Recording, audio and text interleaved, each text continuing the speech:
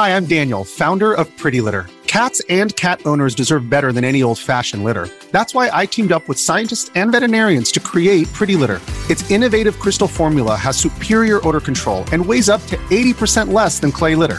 Pretty Litter even monitors health by changing colors to help detect early signs of potential illness. It's the world's smartest kitty litter. Go to prettylitter.com and use code SPOTIFY for 20% off your first order and a free cat toy. Terms and conditions apply. See site for details.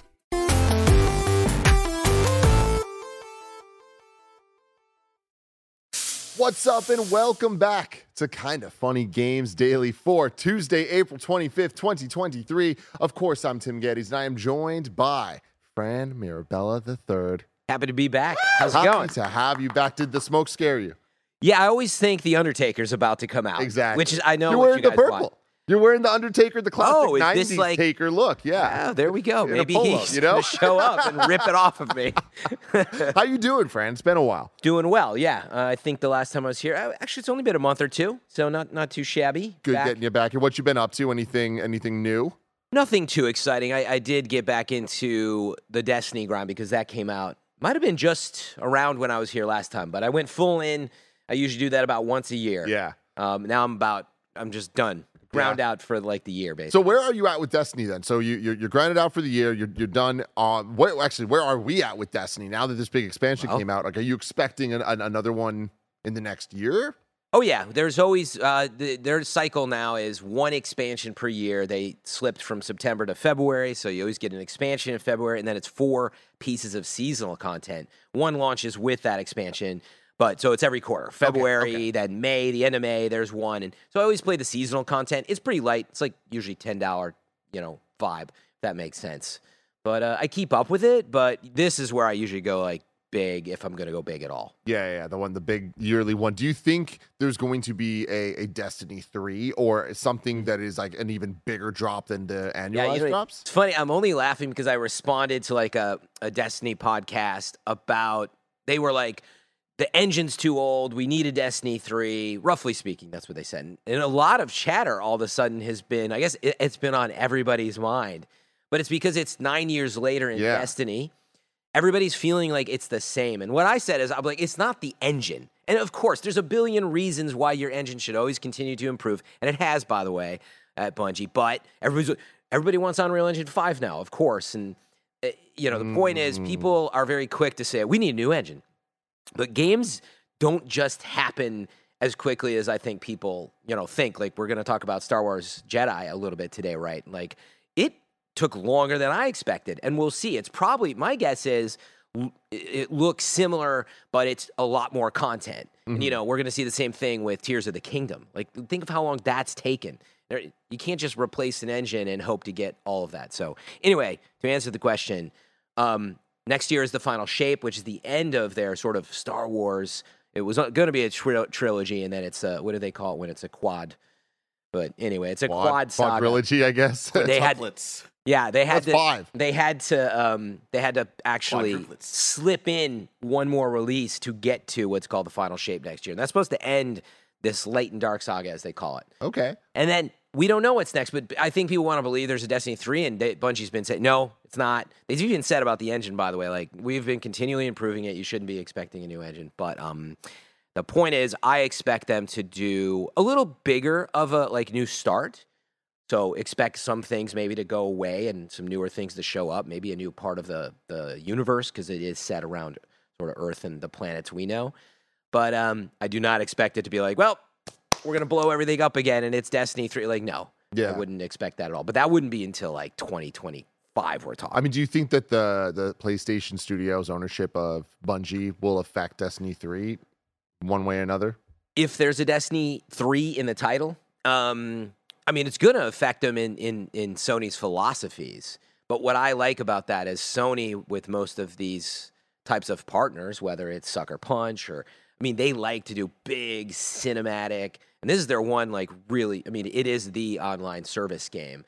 So it will be interesting to see how Sony influences that, because Bungie already has this rhythm, and they're going to continue to release it for Xbox and all this other stuff. But I think, if anything, it's just more polish. Keep doing what you're doing, and hopefully get some more resources to kind of plug some of these gaps. The biggest problem with Destiny is it's been 9 years, and if you've been playing it off and on or the whole time, it's just too samey. It is a very high-polished game, and I'd like to see other studios do this well. And I put that out there because a lot of people are like, meh, Lightfall Story was like, meh, and it gets that sort of like middling 6 and 7 kind of vibe.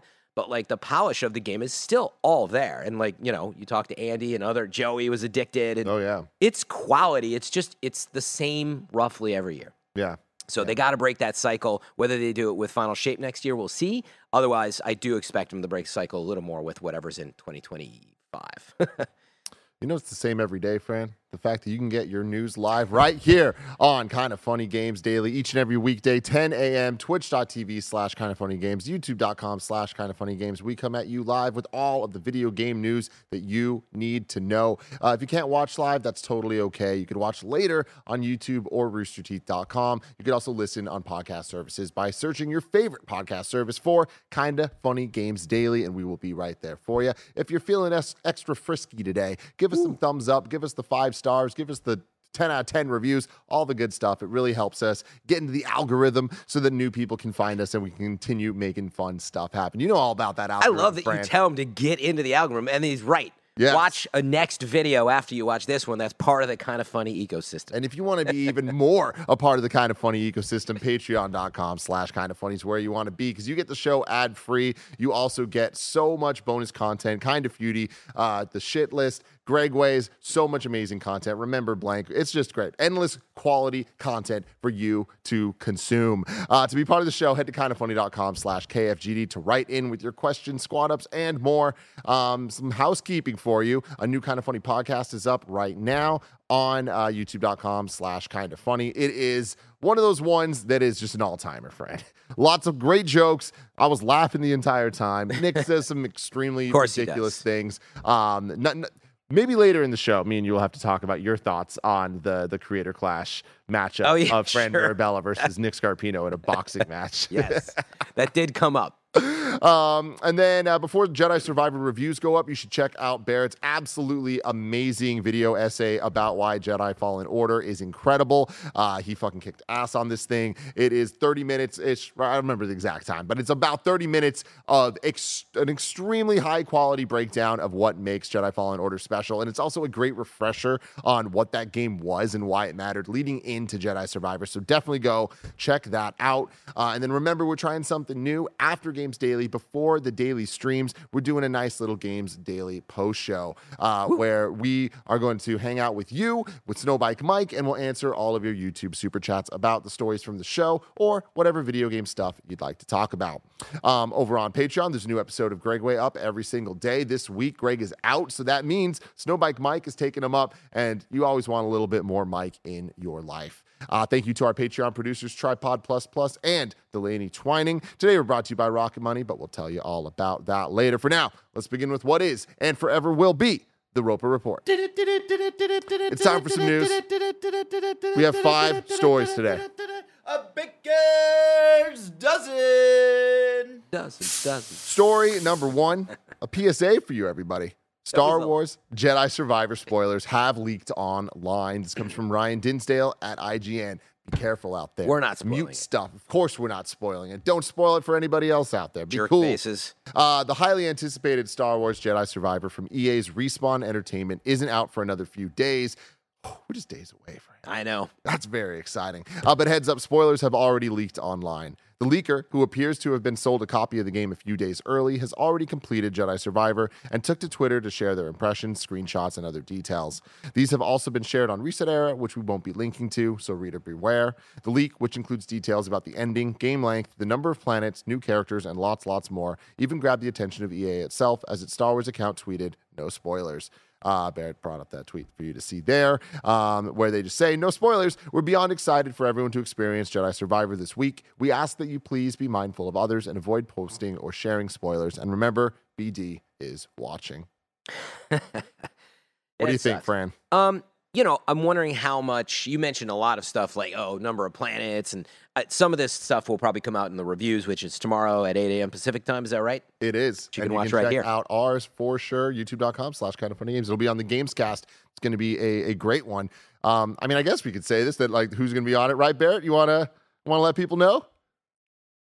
I've got food in my mouth. You tell Fair me. enough. He had Food a is not, thumbs but it's up, going to though. be Greg Miller as our lead reviewer on this one. I'll be hosting it.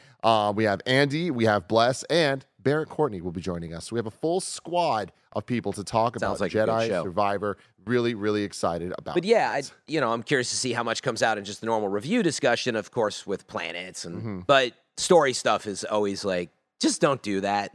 Like, especially if you got the game early, don't be that person is all. I mean, Yeah. because even if you were like, hey, spoilers beware, and you have this tweet thread, the problem is it will get spread around. People will use that divisively, and that's the problem. Some people don't even play these games. They love to find out this crap and go in streams and and just make people's life, awful. Yeah, absolutely. So don't make people's lives awful. That, of course, That's don't my do any of message that. for today. I do think that we are in this like modern era of social media and just media in general, where more and more I think we're seeing the creators themselves put out messaging of like, hey, protect this experience for people and like, come on, like be cool.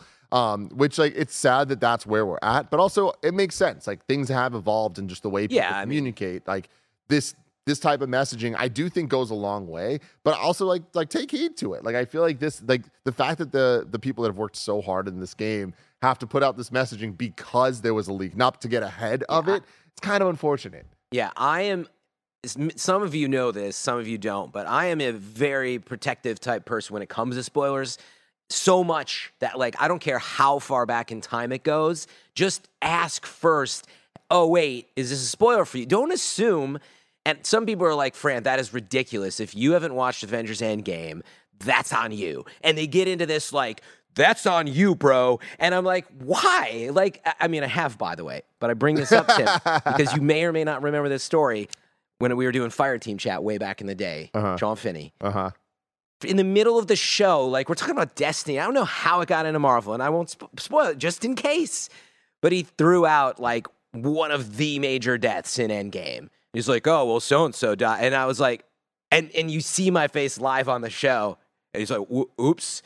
And I was so pissed, though. Because they ruined, the point is, you ruined the movie for me. Couldn't you have just asked or been careful? Yeah, that's true. You can always be more careful. It. I do think it's context sensitive, and we get a lot of shit for spoiling stuff on shows. And some of it, I totally understand. Totally understand. And everyone has their different things. And that's totally fair. Personally, my stance on it is try not to ruin experiences for people. And like, you're not always going to get that right. You take something away from them. Yeah, totally. And I don't want to do that. Like, I love sharing things with people. I love, like, seeing people experience stuff for the first time and all that. So, like, I am the number one fan of, like, Be the extra experience. Careful. But especially when people don't, for me, it's when people don't have the opportunity to have the experience. Like, right here, it's like, people that want to not be spoiled can't play they don't this even game have the opportunity. if they want to right now. So I feel like it's like extra sensitive. I think as things go on, the sensitivity kind of drops down a bit. But definitely. But yeah, where are you at with the Survivor? Are you itching for it, Fran? I am. I'm just so far back in the backlog now. I guess I feel defeated. But yes, I loved Star Wars Jedi when it came out. Fallen Order, right? Yep. This is just Survivor. Mm-hmm. Yeah, I loved it. I was super into its sort of. I don't know. It was like, to me, it was almost a Metroid-ish, Tomb Raider-ish, with a touch of Sekiro, kind of Star Wars adventure. And so I loved a lot about it, other than some of the backtracking and whatnot. But even that was fine by me, especially for you're a Metroid guy. Out the gate. Yeah. And they fixed some of those, I believe, fast travel points later. So anyway, I was curious to see what they do here. I'm always in these games about the feel. I mean, every high-polished game, it's about the feel of the saber and your moves, and, of course, the skill trees. Mm-hmm. And so that's what it's going to come down to for me. And, like, I have some memorable boss fights in Fallen Order and obvious, like, moments where I was like, oh, man, that was, like, the lightsaber battle that I wanted, and it felt really good. And so can they continue that pace of, like, oh, and it feels even better now? Well, we'll see. Either way, I know it's going to be a good time. Yeah, absolutely. So you say you have a big backlog. Is this going to jump to the front of it? Or okay. So like when this game comes out this week, boom, Fran Mirabella, twitch.tv/FM3. Yes, I'm definitely playing it. What I hesitate on is, can I continue to play? It's probably for me, it's probably going to be a 40-hour type game. Probably, at least. So that's what I wonder. Like, am I going to, because Zelda comes out May 12th, I want to say. It was like right We're around the 2 corner. weeks away. So I was from like, Zelda, that's man. like, if I don't finish it before Zelda, I'm screwed. But yeah, no, it's the priority. I'm super excited, and yeah, I don't want any spoilers on this one either. Yeah, FM3_. My bad. Twitch.tv/FM3. I hate the underscore. Obviously, if you search FM3 though on Twitch, you can find it. It's Yeah. pretty easy, Lean so. into the underscore, Fran. Lean into No, it. no.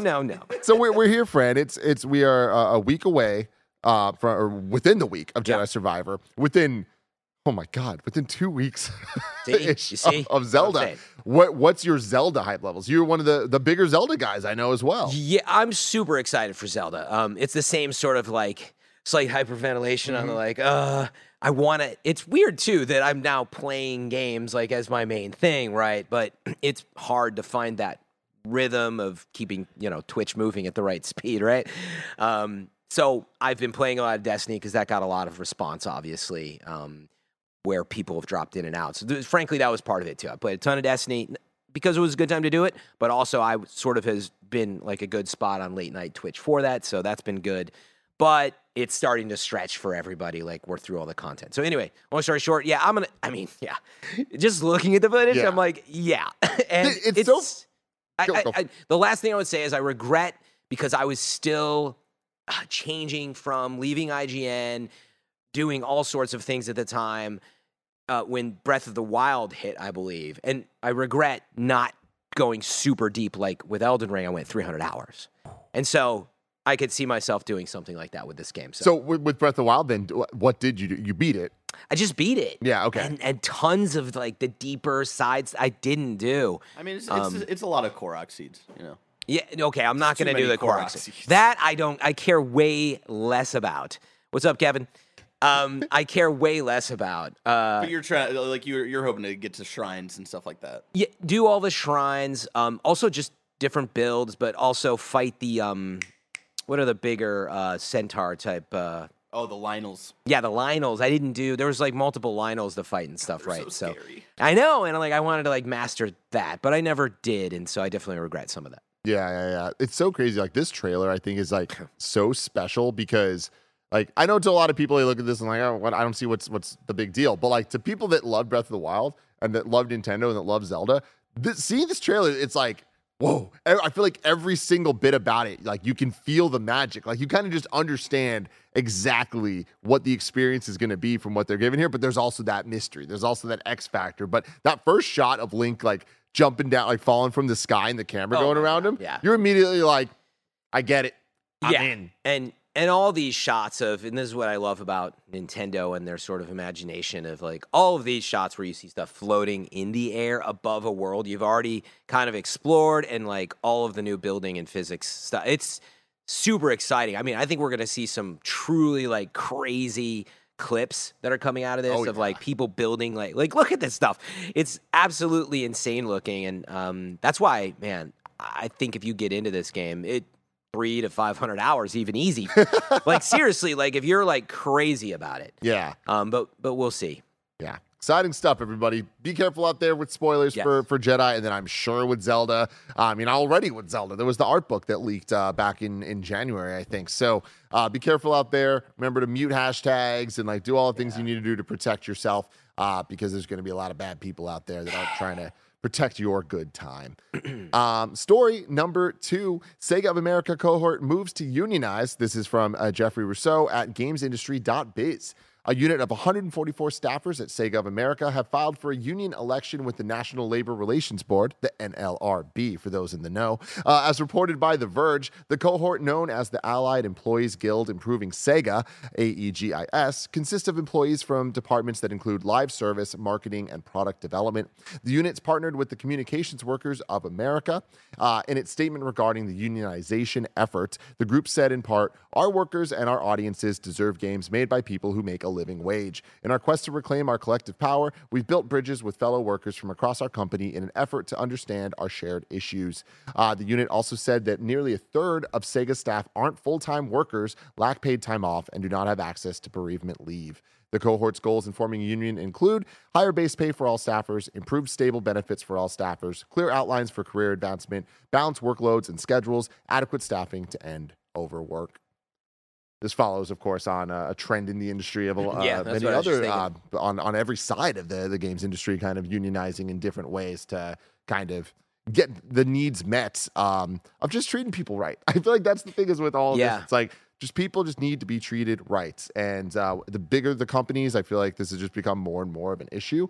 And the thing that really like I see here is like nearly a third of Sega staff aren't full-time workers. It's like, if they are full-time workers, like doing full-time work, but they're contractors, like this shit just needs to stop, man. Like people are just being so abused by all of this, and industries all over it, but like especially in games, it's like the standard. And to see some change against that happening, and more, I don't even want to say slowly, it's starting to happen kind of quickly.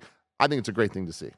Yeah, oh, absolutely. I mean, I think financially things are just getting a lot tighter as well over the years since the pandemic, and it's starting to show even more and more the work from home culture too, of like people realizing like, wait, like where have I wasted time with things, and all of that meaning coming together and people realizing like, yeah, like if you're not at the top of some of these companies, like it can be very average or just bad, right? And like what I'm leading to with this is it's been so many just decades and decades of like capitalism and all of the above of like, well, that's just how the businesses are built and what the investors expect. But like these people at the top that have 5-bedroom homes, they're complacent that they're like, well, yeah, I have a 5-bedroom home because that's my job at my level. And sorry if you can barely make the rent and get food. Like that's where it breaks down, right? You got a third of your staff that's just like they're doing okay while you're super profiting. Maybe time to balance things out a little bit. Yeah, it's all about the balance. It's all, again, to me, it's all about treating people right. As long as people are being treated well for like what they are doing and the expectations are being met, things are being asked, things are being done, things are being rewarded. And those all just kind of need to be equal across the board, I think. And we're seeing more and more of that. And again, as more and more acquisitions are happening in the space, I mean, Sega itself, like we were talking about acquisition stories last week with them acquiring Rovio. Right, that's going to create huge another issues, right? Power dynamics and everything, and like more layoffs are essentially guaranteed at this point. As they continue to roll out everywhere. So hopefully this ends up working out for them and creating a better workplace for the people at Sega, and then hopefully this makes sense for other places as well. Yep. Story number 3, everybody. Asus. I honestly don't know. I say both.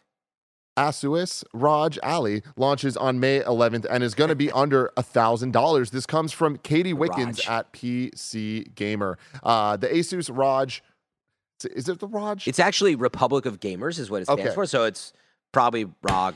No, it's not. But it's Republic of Gamers. Really? Yeah, that's their sub-brand. Asus... See, I say Asus, and then Republic of Gamers is their, like, I think it's their higher-end gaming stuff. Like, I have a number of Asus. Does that help? Oh, it's Republic of Gamers, man. There's something about that really rubs me the the wrong wrong way. I better double check. Wait, am I going to get a corrections? That's a weird vibe. But also, like, when this comes out, can someone make a custom skin with Roger's face all over it? Yes. Oh, love that. The Asus Republic of Gamers Ally. Yeah, there you go. The Ally makes it even weirder. Has an official launch date of May 11th. It's Alfredo's birthday. That's a lot sooner than many of us expected to see the new Steam Deck rival, a Wii PC that Asus is promising will redefine handheld gaming. The company's been seeding us with some solid data ready for its upcoming launch event, including the super bright 120 Hz 7-inch screen's response time and the machine's confirmed pair of AMD Ryzen Z1 series chips. Asus is also promising 3 months of Game Pass Ultimate with each purchase, giving users instant access to hundreds of AAA and indie titles the moment they boot their Ally. That's really, really smart and an awesome move. That's a pretty neat way to get people up and running quickly and to get around the potential limitations of handheld hardware, noise, and battery life. There's been no admission on what sort of battery life we should be able to expect out of the ROG Ally. However, and also no real hints at the final price. The closest we got was an Asus representative assuring us that while the retail price was being held back for a reveal at the May 11th launch event, I can tell you for sure that the price will be below $1,000. So expect $999.99. Yeah. And then Tom Warren has a tweet here saying Microsoft's head of Xbox devices will be part of the Asus ROG Ally handhelds launch on May 11th. I doubt it's much more than the usual partner stuff, but I sure hope Microsoft's serious considering tailoring its Windows UI for Steam Deck competitors.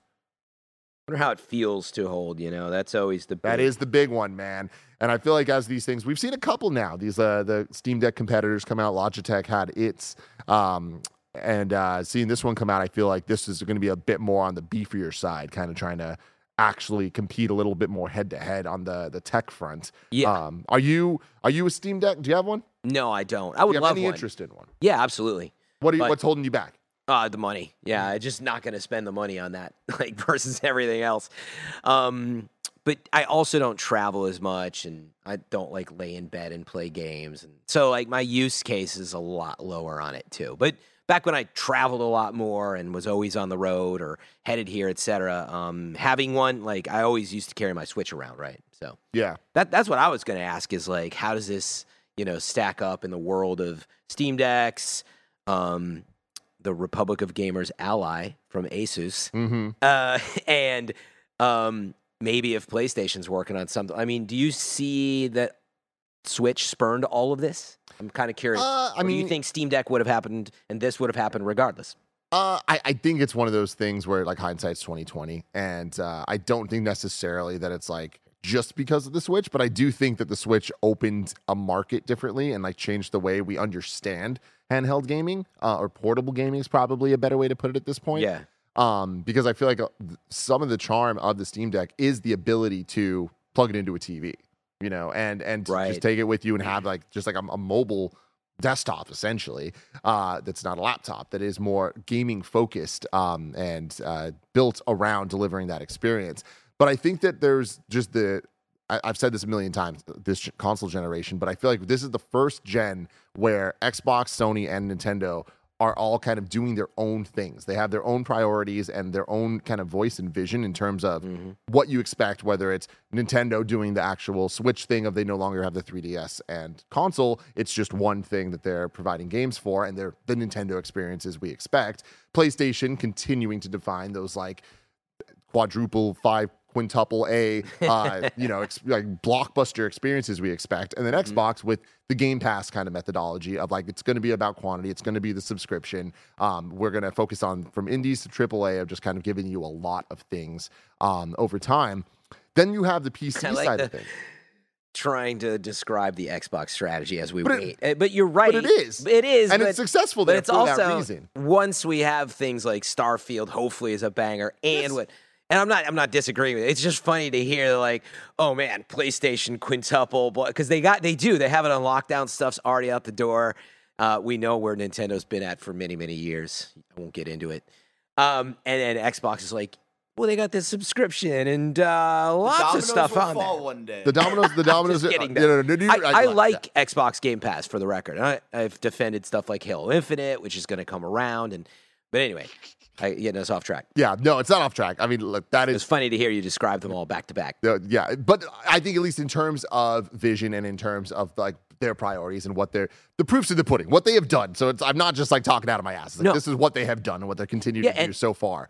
But the PC side of things, I think, is very interesting because this generation as well, I think PC has defined itself as the biggest increase in the pie chart of gamers that it's ever been. I feel like the PC is now a tenant of the video games in a way that it used to be more of a niche thing, where it was PC gamers played Counter-Strike or they played Warcraft or they played whatever. Now PC gamers are playing the same games we're playing on console. Yes. Yeah. And at large, like you're saying. I mean, PC gaming has become very cool. Don't listen to Greg Miller. It is absolutely awesome, and it always looks a lot better than your PlayStation 5s, okay? Much as I love the PlayStation 5. It looks gorgeous, but it runs at 5 frames a second. You know what I'm saying, Tim? I know what you're saying, baby. But yeah, it is part of the Xbox strategy, though. You forget the Windows side, the PC side, Xbox, Game Pass PC, etc. But for those asking, the ROG Ally runs on Windows.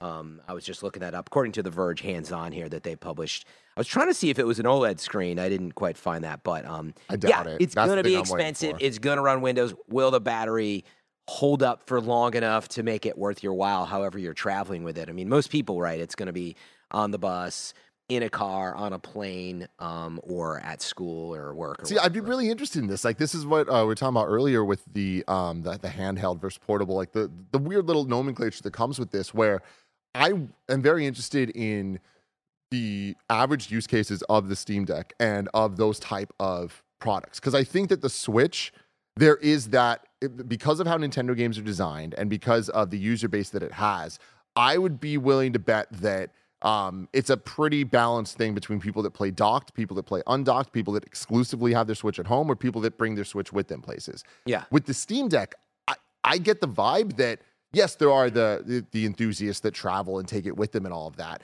But I see it more as a convenient way to be able to play your games like in different rooms of your house, as opposed to taking it with you. Which I know doesn't sound like that big of a difference, but I do think that changes the expectations and requirements for the battery life. Yes.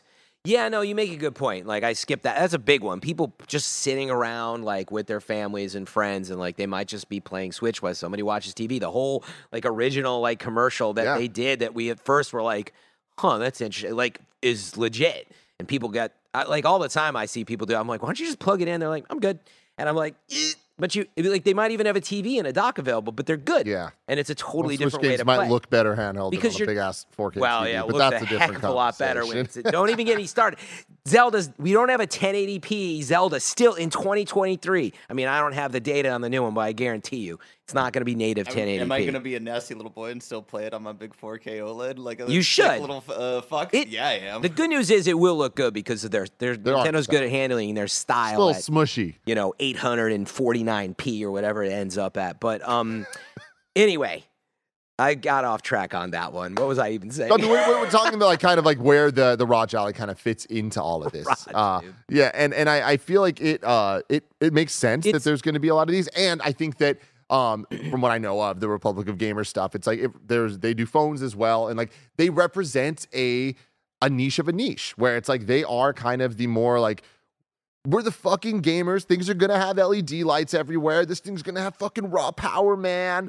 And I feel like Steam Deck is a bit more like, yo, we're trying to make things verified. And like we use Steam and all this. This being Windows, I think it represents the more PC enthusiast side of these things, as opposed to like the Steam Deck, which I think is targeted towards that more core PC gamer that I was talking about earlier that we've gained this generation. Yeah. No, I mean, you nailed it. It's like it is a miniature PC that you can play like Switch in your house. I think that's a good way to look at it, more than anything, probably. And then you can dock it, and you have like a mini PC that we'll see. I don't know if the dock provides any other benefits. It looks like it's just plugged into a display port, but it's also, I'm looking at a photo where it's hooked up to like another device, which I'm assuming more it's just info on May 11th. Like, yeah, I think that's just like USB connecting things. So my guess is you're not going to get more power with a dock on it. I haven't read on it at all. Yeah, clarity, we'll see. I mean, but it's expensive. And exactly. I mean, PC gaming tends to be when it comes to the high end side of it. So to cap it off, ultimately, if you're going to sit around your house or maybe bring it with you and be careful with it, it could be really awesome as long as it feels good and doesn't have like crashing problems. But if you just want to play PC games, then you're going to get way better quality for the price of whatever this is by just buying a PC. Yeah. I mean, it's like this is all miniaturized and not going to perform nearly as well for the same price. But of course, you know that it's use case stuff. Yeah, I feel like the thing I'm most interested here is the Xbox integration, where them giving the months of Game Pass is huge, and on top of that, it being based on Windows. Like, we keep talking about this, that like Game Pass slowly is just kind of infiltrating everybody, where it's like, cool, the focus on the Samsung TV gaming hub stuff, where Xbox Game Pass is just on Samsung TVs. You buy it and it's just there, and you can pay for it, and then you can just play games. Yeah. And guess what? If you're getting the trial on this thing, and it's the more places Xbox Game Pass is and just works and is enticing people that are interested in the hundreds of games from indie all the way up. Guess what? Indie games are going to run great on this. Oh, yeah. I just think that is the strategy that Xbox has been really kind of betting on, that hopefully is then met with the Starfields and things like that later, where people will be playing Starfield via Game Pass on the ROG Ally later this year. Maybe? Yeah, we'll see. Maybe, Barrett? Just put Roger's face on it. That's all I need. And thanks to chat and a quick look, according to The Verge, the XG Mobile eGPU docking station gives you far more powerful graphics with a single cable. So apparently they also have some additional juice in the dock. Man, this thing is going to be expensive. That's where tech's at, baby. Like, I think it's interesting that like we're just at this point that like things that we would want, like we would want the ability to upgrade things and make them run better when you plug it in and all that stuff. That's PC gaming, baby. But you know what else is a great deal? That's not even a segue. Patreon.com/kindafunny gets this show ad free, but for everyone else, guess what? You're in my ad world, baby. Here they are. Shout out to Rocket Money for sponsoring this episode. We all love gobbling up content, and we have an understanding of what subscriptions we use. Or do we? Do you know how much your subscriptions really cost? Most Americans think they spend around $80 a month on subscriptions when the actual total is closer to $200. That's right. You out there. You could be wasting hundreds of dollars each month on subscriptions you don't even know about. Rocket Money is a personal finance app that finds and cancels your unwanted subscriptions. It monitors your spending and it helps you lower your bills, all in one place. Rocket Money has saved some of us here at Kind of Funny a ton of money, and it can help you too. Stop throwing away your money. Cancel unwanted subscriptions and manage your expenses the easy way by going to rocketmoney.com/kindafunny. That's rocketmoney.com/kindafunny. ROCKETMONEY.com/kindafunny. This episode is brought to you by Shopify. Forget the frustration of picking commerce platforms when you switch your business to Shopify, the global commerce platform that supercharges your selling wherever you sell. With Shopify, you'll harness the same intuitive features, trusted apps, and powerful analytics used by the world's leading brands. Sign up today for your $1 per month trial period at shopify.com/tech, all lowercase. That's shopify.com/tech. If you're an athlete, you know the greatest motivator of all is the fear of letting your teammates down. After all, a team is only as good as its weakest link. So you owe it to those wearing the same jersey as you to be your best every time you step on the field. That's why there's no vape in team. When you vape, you can expose your lungs to toxic chemicals that can damage your lungs. If you're a step behind, the team's a step behind. Brought to you by The Real Cost and the FDA. When you need mealtime inspiration, it's worth shopping Kroger, where you'll find over 30,000 mouth-watering choices that excite your inner foodie. And no matter what tasty choice you make, you'll enjoy our everyday low prices, plus extra ways to save, like digital coupons worth over $600 each week. You can also save up to $1 off per gallon at the pump with fuel points. More savings and more inspiring flavors make shopping Kroger worth it every time. Kroger, fresh for everyone. Fuel restrictions apply. We're back, everybody. Story number 4. Sony's Shuhei Yoshida says AI will change the nature of learning for developers. This comes from Tom Ivan at VGC. SIE's Shuhei Yoshida, a.k.a. Shu, has discussed the major impact AI is set to have on game development. In an interview with The Guardian, Yoshida was asked what he thinks about developers' concerns that AI could replace human effort in disciplines like art, music, and coding. Yoshida said developers will need to learn new skills to effectively use AI, which he believes will ultimately have a positive impact on game development. Quote, "It's a tool. Someone has to use the tool. AI can produce very strange things, as you must have seen. You really have to be able to use the tool well. AI will change the nature of learning for game developers, but in the end, development will be more efficient and more beautiful things will be made by people. People might not even need to learn programming anymore. If they have learned how to use these tools of the future, the creativity is more important, the direction, how you envision what you want." Yoshida gave The Guardian an example of how AI is being used by smaller teams to help them create projects that might otherwise be out of their capability. Quote, "I was going through 15 pitches in a competition for indies in Japan just this morning, and one of them had amazing, beautiful graphics made by a small team of students. They said they used Midjourney, the AI art generator, to create the art. That's powerful. That's a small number of young people that can create an amazing-looking game. In the future, AI could develop interesting animations, behaviors, and even do debugging for your program." AI conversation continues, Fran. Yeah. Where are you at with all this? I mean, I agree with Shu's optimism. And what I mean by that is, like, it's early. And yeah, like, we've seen some really amazing stuff from AI, and I think about that a lot now, generating concept art and background. But like, yeah, it's hard to replace like a cohesive vision and creativity for like if you look at games like whether it's Tears of the Kingdom or Elden Ring, or like Elden Ring's a very good example where you're like, that is a twisted, crazy fantasy. It's gorgeous. It's wondrous.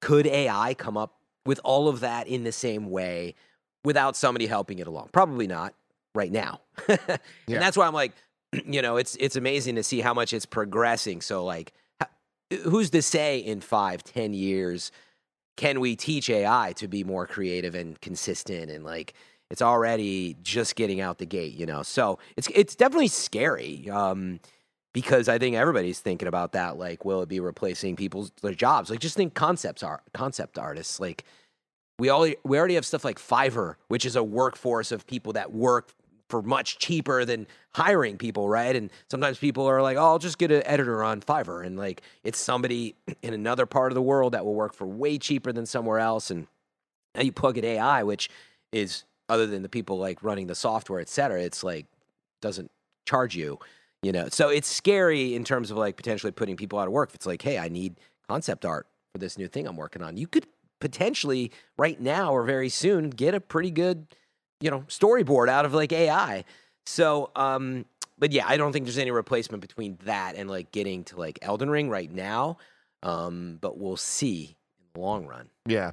I mean, I think there's definitely a lot to be scared of, and for good reason when it comes to all this in terms of people's jobs, but also just in terms of like the artistry and the control of everything. I do think that at the end of the day, what Shu's saying is right. It is a tool, and it depends on how people are using it. There's so many, for every pro, there's a con. I think when it comes to the AI stuff, because like even hear them talking about Mid-Journey, where it's like a lot of that stuff is like it's taking art that they don't own to then repurpose and turn into something else. Yeah, it's learned. But you know what that reminds me of? People doing Let's Plays, and everyone gets upset that Nintendo doesn't allow people to Twitch stream their game. It's a very similar situation. Like, not everything is perfectly ethically correct and all that, but it's the reality we're in. And it comes down to this eventual gut understanding of what's right and what's wrong, and people working together to create things. And I think that there's going to have to be standards. And I feel like that is the biggest concern I have, is that this is going to grow and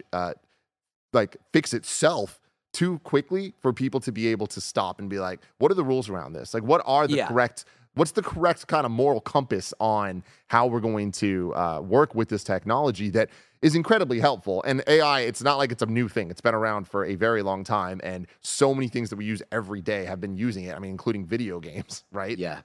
So, and your phones and all this stuff, like Google, and like the way you search for things and all this, it's like AI is incredibly important. But we need to be able to be in control of that AI. Yeah. It definitely occurs to me that, I mean, we're going to be getting to that point of, in the same way where it's like supporting content creators and, folks like that versus, say, the big companies and the corporations. And now you've also got AI in the mix. And in other words, I feel like we almost will be getting to the point you kind of need some disclosure where it's like, wait, how much of this was supported with like real humans versus AI, and like, that's, again, it's a scary world, but like, I think that's going to be really important, is understanding what you're supporting that as this grows, right? Like, it's the same as when you order off Amazon versus like a mom and pop shop. It's a big decision, actually, because you're going to put the mom and pop shop out of business, and you should think about that stuff. And AI is now going to play. But having said that, it doesn't make you a bad person for buying on Amazon. No. Yeah, all I'm saying is just like there is the thing of like, you're right, where it's like you should support the mom and grop shops where possible, because like they need the help more than Amazon. But there's the convenience of Amazon that people have bought into, and that has all kind of worked into how the expectations of things. And so that to me is where it's like there's so many like laws and or labor issues with Amazon that people talk about all the time. That's the stuff that I think is important, is like exposing where the issues are with the things. And with AI right now, the issues are abundant. They are everywhere, and they are easily pointed out. Yeah, and it may just be preferential. Like, I guess I think about that a lot more as like, of course, now being more of a self-authorship, is like people who are out there doing it on their own and as part of like freelancers and artists. And that's what I'm thinking about here, is like, hopefully we're not hearing all of a sudden tons of stories about all these artists that they were freelancers, but now they can't even find work because AI is just, it's easier. It's the Fiverr of that now. But best case scenario, and it's still early on, is like this will help speed up game development and let them do more things. I mean, that's the way I think everybody probably is looking at it, and hopefully implementing it as part of whatever Epic is doing as part of Unreal and building their AI suite. And that's where you want to see it, like speed up things, let creative people do even better things versus replace what they're doing. Yeah. Give them more time. Absolutely. And like the way I see this stuff too is like I am an optimist when it comes to a lot of the technology stuff, and like you can disagree with me, that's fine. Maybe I will. But here with the last statement he said about the small team that was making a pitch and all that stuff, I look at this as like they're not going to end up making an AI game. I'm looking at this as like they are now finding talent that have the creative vision, that know how to use these things to do a good pitch, to then be able to create something with potentially PlayStation. Yeah. Whether it's on the indie side or not, as Shuhei and that team have proven they support year after year after year with the PlayStation ecosystem. Yeah. Story number 5, Metacritic pledges stricter moderation after Horizon Forbidden West DLC gets review bombed. This comes from Andy Robinson at VGC. Popular review aggregation site Metacritic has pledged to introduce stricter moderation after Sony's Horizon Forbidden West Burning Shores DLC was review bombed by users. God, fucking get a life, you fucking parasites. Losers. Holy shit. Horizon Forbidden West story expansion was released last week and was widely praised by critics for its story and gameplay additions. However, one plot point appears to have led the game being review bombed on Metacritic, where it currently has a user score of 4 and was as low as 2.7. The plot point seemingly inspired many users to give the game a critical rating on the site. In response to the review bombing, Metacritic and fandom told Eurogamer they were aware of the abusive and disrespectful reviews of Horizon Forbidden West Burning Shores and claimed they were currently evolving our processes and tools to introduce stricter moderation in the coming months. No spoilers, by the way. Not going to spoil this for you. Fandom is a place of belonging for all fans, and we take online trust and safety very seriously across all our sites, including Metacritic, the statement reads. Metacritic is aware of the abusive and disrespectful reviews of Horizon Forbidden West Burning Shores, and we have a moderation system in place to track violations of our terms of use. Our team reviews each and every report of abuse, including but not limited to racist, sexist, homophobic insults to others, etc., and if violations occur, the reviews are removed. We're currently evolving our processes and tools to introduce stricter moderation in the coming months. How did this not happen for Last of Us Part 2? You know? Did it I not? feel like that was like a huge thing. Like it did, didn't it? Probably did. But apparently not well enough. But I mean, I think that it did, but then the reviews eventually got deleted. So we don't see it. But I mean, I feel like that was a news story. I mean, I feel like anytime there's a woman, pretty much, this ends up happening, which is fucking horrible. And we see this on the movie side as well, like Captain Marvel and all of that. It's like, I mean, here, the user score, right? 5.3 on Metacritic for Last of Us Part 2. As everybody can unanimously agree, Last of Us Part 2 is a 5.3 out of 10, right, Fran? 0.8. Oh, that's an 8? Yeah. Damn. Get some glasses, too. No, it's not glasses. That is I know, the do not put white great. on fucking yellow. I mean, I can read it fine. I mean, yeah. Anyways, Glasses. Don't do this shit. Yeah, I mean, it's funny. I was like paging through. There's like 0s and 1s and 4s in the Metacritic. Like, it's so absurd. Like 0? I didn't even know you could give a game a 0. What does that even mean? Like that's like does not work. That should be the like literally it does. That's a 0. There's no rounding down of like past a 1. Anyway, is that real? Am I seeing this right? I didn't know you could give a game a 0 because it does not make any sense. So all of y'all that are on here giving games 0s, you've exposed yourself as an absolute idiot. Like, because you can't give a game a 0. I'm sorry. Anyway, Metacritic shouldn't allow that. But anyway, I don't know what they got in a tizzy about. Were you hinting that it might have had something to do with the story? I don't know. I'm just like, we're not spoiling it. Okay. I had Bless go in and make sure to take out whatever references to whatever it was in here. But again, it's Horizon. It stars a woman. Like, I feel like we don't need to go too much further than that. Spoilers, not spoilers, whatever it is. That is a triggering thing for people for some reason. So Agile babies. I'm interested in what this is going to result in, because it's not like this is the first time this has happened, whether it's on the gaming side of things or on the entertainment side of things. And there's a real question of like what the value is of the user scores on these things. And I understand that there's the demand for it and that people are asking, but it's like, it seems more often than not that the user stuff kind of creates more issues than good when it comes to the review side of things, of giving it an actual, like the aggregated score side of it. Whereas the function of the website is to aggregate the scores of critics. But people want the balance of critics versus users to be able to present both sides of it. But this is what both sides look like. Well, this is why you don't trust an amalgamation of user reviews, for starters. So it's nice when it lines up and you're like, well, it seems like users agree. But the problem is, like, think of how many of your friends or the friends of your friends who you're like, that was the dumbest take I have heard. And like, it's just this like dishwater. And I'm not hating on a user review. I think they're really important. But what I'm getting at is like the gradient of understanding who's like a decent take. It's really hard to separate that out. They have like, is this review helpful? But you know, people are saying the 0 reviews are helpful. So there's your problem. Idiots helping other idiots. But one, so be very careful of user reviews. This is like sort of obvious is all I will say. Even I have a problem even with critic reviews in the sense of the whole thing is like, be aware of the context of who the review is. Like right. The whole conversation, and this is going off topic just a little bit, but a couple weeks ago when the Mario movie drops and everyone's all up in a tizzy about the critics reviews versus the user reviews. Who gives a shit?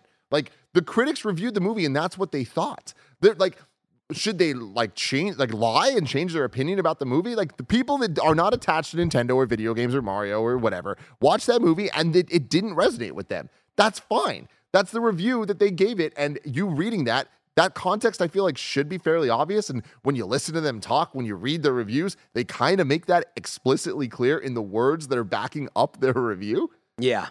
There's Yeah, just I mean, that's sort of to it. rather important part of it. Yeah. But and I didn't get to finish what I was saying when I said I have a problem with critic reviews. What I mean by that is on Metacritic, it's a boiling down of a ton of reviews, and like it's built to give you this like it's like, you know, a guiding wind. But you're supposed to click on it and see who reviewed what, read what they said, who is the person doing the review, try to get familiar with them. You know, the point is, if you just take Metacritic reviews that's how you get your reviews, I think you're doing a poor job of getting what might be really important information and takes for you. Like, meaning Metacritic is just like it's a guiding wind. So be very careful with any amalgamation of reviews. Totally. You know? But my thing is, I appreciate it because that's what it is. It is an amalgamation. It is a snapshot. And my thing is, these are critics that are vetted. These are things that, like, it's not just a bunch of random people. It's like, these are people that are working for sites there's a credibility to it. So there's an expectation that, hey, these people know what they're talking about for whatever reason it is. That's not always going to be the case. That's a problem. That means that somewhere along the line, somebody's not doing their job correctly. But when it comes to the user side of things, there's no rules there. It's just kind of the Wild West. But like, that is something to keep into consideration too, where again, I do see value in all of it, but I do think that it's just kind of unfortunate that it kind of seems like the aggregate of the critic number represents a bunch of critics' thoughts on this that don't need to reflect yours, don't even need to all be the same, any of that. Yeah. But on the user side, it can easily be weaponized because there's not that barrier of entry of qualification, whatever that means. So you can kind of like try to like push these weird narratives as opposed to actually reviewing the game. People reviewing games on Metacritic for the critics are verified to have experienced the thing, whereas or at least they should be. Whereas the users are not being verified that they even watched. The people are reviewing review bombing before the game's even out. And again, I felt like this should have been fixed with The Last of Us, you know? Straight up, yeah, like that. And so I'm at the end of the day, I'm happy that they're talking about it being a problem. Metacritic themselves acknowledging this and wanting to fix it, I think, is a step beyond the expectation I would have for this. But we'll see how quickly this kind of rolls out and what it means. You know what would be a reasonable step forward as a solution? I don't know if it exists at all. I don't think so. But Steam tracks your hours played and is an awesome thing to do. If you've never done this, you can't do it for Burning Shores, obviously. It's not out on PC yet, but you can go in and filter by people that played it for more than 5 hours, more than 10, and you can literally start to see, like, it goes from the review bombs normally to the people who actually played it. You start to realize it's getting up to the 6s, the 7s, the 8s, whatever it actually is, and you realize, yeah, like, they haven't even played it. And what I was going to say is, you look at a company like PlayStation in this case, yeah, why doesn't, if they don't, which I don't think so, but like PlayStation should have official reviews as part of its site and hours played, and you should be able to filter by that. And then Metacritic could use that in an API and actually plug that in and say users who've played more than whatever, even just 3 hours, and they could literally expose that or something. But I mean, honestly, I think stuff like that PlayStation should look into, Xbox should look into. Yeah. If they haven't. Yeah, I think it was Daryl in the chat said that critics aren't scientists or something. Like their reviews don't matter. The thing is, it's the context. I think context is the most important thing. When what's up? You a scientist? No. Well, my dad's a scientist, but critics. Dr. You're talking about my father, Fran Mirabella, the second. Yeah, exactly. Dr. Mirabella is a different guy. But no, like, because I consider myself a critic. I assume you do too. I was like, hey. Yeah. But that's what I'm saying. It's the context. People come to me. I'm not saying that I'm a scientist. I'm not saying that my opinion has more than you. There's a context of you understand what I do. You understand my knowledge base. You understand what we do here at Kind of Funny. There's an accountability that we hold each other to. There's an understanding that I'm not going to tell you I did something if I didn't. There's a trust that when I play a game and I give a review, I'm going to tell you how much of it I experienced or didn't experience. Or like when I watch a movie, like the Mario movie, for example, I will give you the caveat of I loved it because I'm a lifelong Nintendo fan and it meant so much to me and I saw it 4 times and I think it's wonderful. Yeah. That's the context of being a critic and like letting people know what your opinion is and why that matters. When it comes to the user stuff, it's like there's not that context.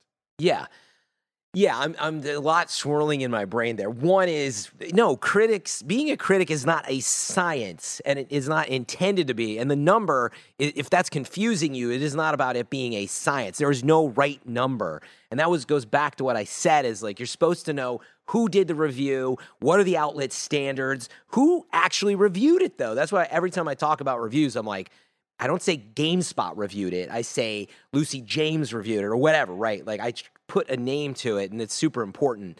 So know who's doing the reviews. But my point is, if you don't need reviews, then yeah, like, you don't need them. They're not for you. You just go and experience things, and if you regret it, and the money doesn't matter to you, then that's cool. Other people are like, I only buy 2 things a year. I'm kind of wondering, should I wait on this one or not? And that's where it is a super valuable service for tons of people. Ultimately, that's what it's about. It's about saving you time because time is important to you, and you'd rather go up to Napa if you live around here instead of playing this game because it sucks, or the money part's really important, and you can't afford to like waste your money on a middling product. And so critics are super important in that, but find the good ones, follow the good ones, etc. It's super important. That's why, that's the whole personality thing, and like something that we offer, right? Of like our personal, being able to connect and give our personal things that people can look at and be like, oh, like I connect with like how Tim sees video games. It's all about finding the people that see art similarly to you. So yeah. Hell yeah. Like, when Kevin says something, you're like, oh, I'm the opposite of that for sure. But that's like, because I know him, I'm like, well, that's helpful. That is helpful. Kevin loves it. That is exactly my point. Yeah. I'm just kidding, Kevin. Yeah. Peace out. If Kevin and Fran ever agree on something, finding that out is so far away. Fran, if I want to know what's coming to Mom and Grop shops today, where would I look? Well, the official list of upcoming software across each and every platform as listed by the Kind of Funny Games Daily show host each and every weekday. Yes. It's Tuesday, so we got a whole bunch of games. We have After Image on everything, Strayed Lights on everything, Roots of Pacha on PC, Trinity Trigger on everything, Stranded Alien Dawn on everything, Fairy Fencer F Refrain Chord on PC, PS4, 5, and Switch, Magical Drop 6 on PC and Switch. Xenoblade Chronicles 3 Future Redeemed DLC coming to Switch. I know a lot of people are excited about that, so enjoy your day with that. Drop System Breach on Switch and War Mongrels on everything. Deals of the day for you. Immortals Phoenix Rising on Xbox is $9.80 on Amazon, so you can check that out. I missed this. Some new dates. Ghostopia Season 1 launches May 23rd for the Switch, and Star Trek Resurgence launches May 23rd for Xbox One, Xbox Series X, PS4, 5, and PC. Let's do a thing I like to call kindafunny.com/you're wrong to see what we got wrong during the show. Oh my Lord.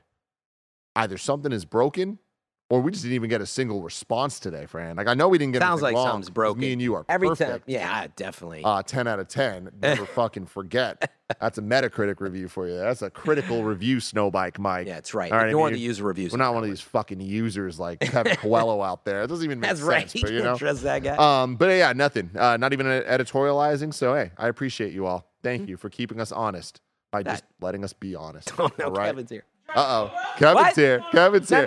No, we didn't say anything. What we want. What's something that you and Fran agree on? We actually agree on a lot of. Oh, love chocolate milk. Both love chocolate milk. Here we go. We did it, everyone. But he's right. I do love chocolate milk. But what kind of chocolate milk, Kevin? Strauss chocolate milk, everybody. Sounds good.